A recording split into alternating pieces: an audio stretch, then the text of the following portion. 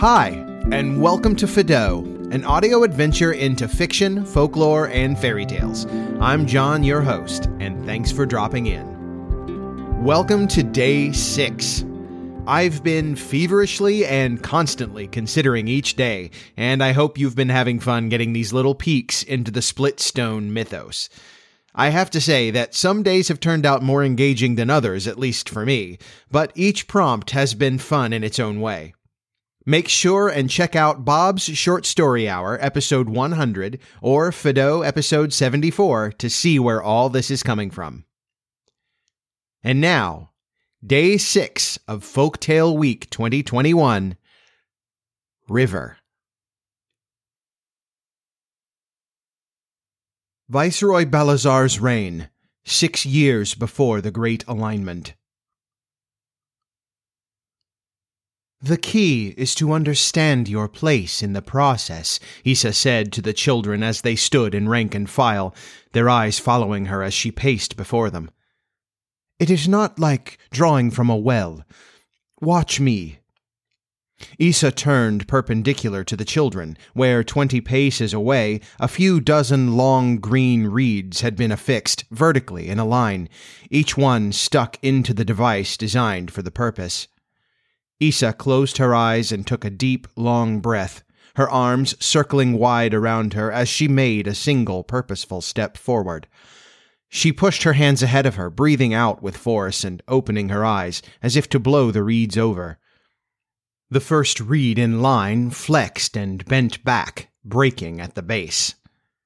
When she turned to look at her children, the newest acolytes and potential magic wielders in the service of Balazar, there was excitement and wonder on their collective faces. Issa smiled, gesturing at the broken reed.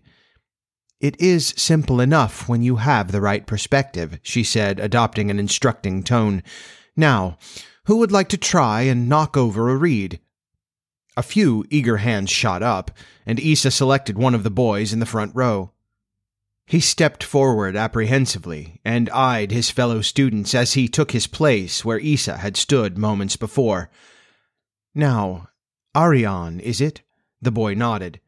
As I told you this morning, remember that there is nothing to grasp. The more you try to snatch at the flows of magic, the harder they will be to use. They are like water. You cannot hope to catch and throw them. What you must do is learn to redirect and guide them. Do you understand? Ariane nodded again, as sagely as a 9-year-old boy is able. Good. Now, close your eyes and wait. You are standing in a stream of magic that is already flowing in the direction you need it to go. All you need to do is guide the current into the reed. Ariane stood with his eyes closed for some time. Some of his classmates began to fidget and chuckle, and the longer that Ariane stood, the more frustrated he became. Issa shot the other children a warning glare as the boy's brow furrowed and the corners of his mouth turned down. Stay calm, Ariane. Do not reach, Issa said, placing a calming hand on his shoulder. Ariane visibly relaxed, and after a few moments, he took a step and pushed his hands out as he had seen Issa do. The second reed wavered and swayed, but did not break. Ariane's countenance dropped and his shoulders sagged. Issa nodded and smiled at him as she spoke. Do not be disappointed, Ariane. There are many who do not move the reed for a good long while, and you managed it on your first attempt. Well done. Now, step back in line, please. The exercises continued in this manner as one by one, those who wished to try the exercise stepped forward.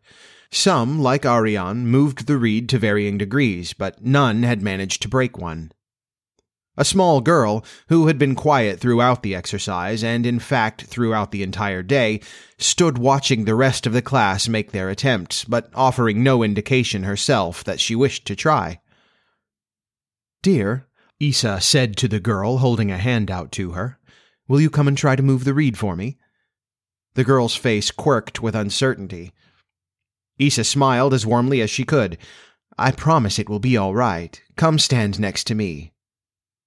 The girl shuffled forward, looking at her hands as they wrung her white acolyte's robe, but she made her way to stand next to Issa and looked up at her, waiting.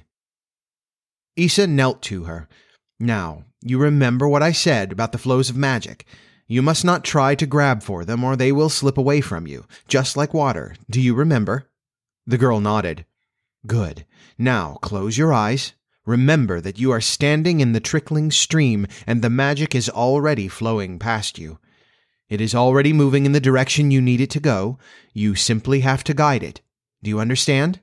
Once more, the girl nodded, her eyes closing and her lips pursing to the side in concentration.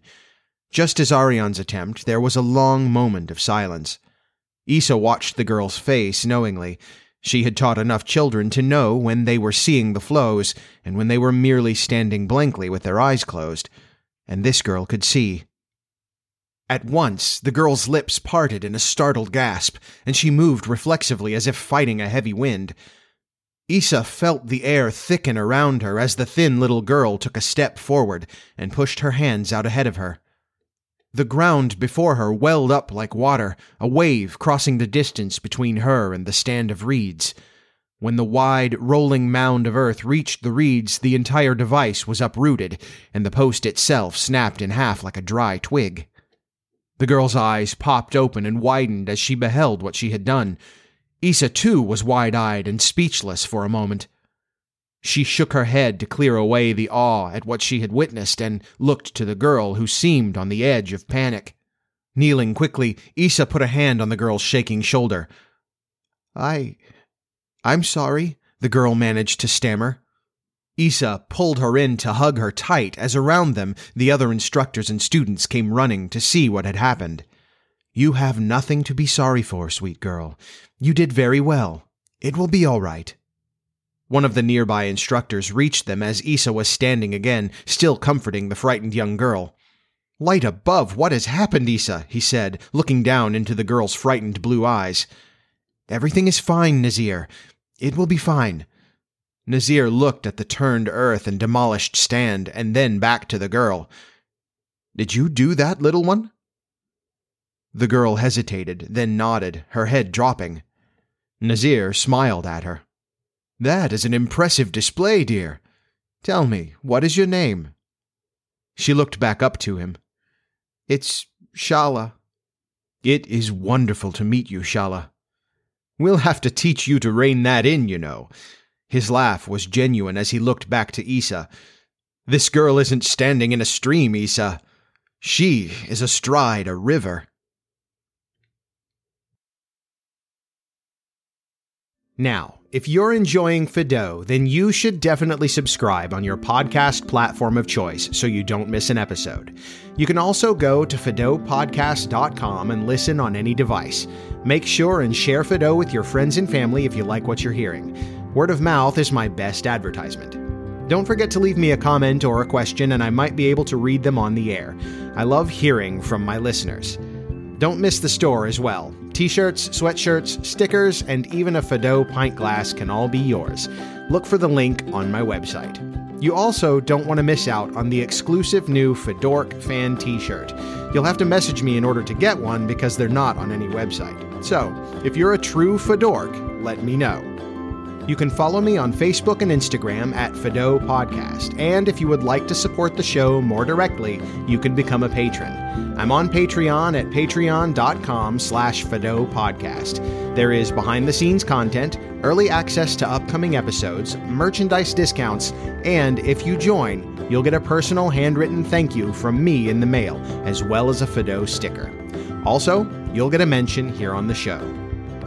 That brings us to the end of episode 6 of Folktale Week 2021. Watch for the next episode of Fido coming soon. Thanks for listening, and I'll talk to you once upon a next time. Fido is a member of the Pizza Rice Podcasting Collaborative. Check us out at pizzaricepodcast.com.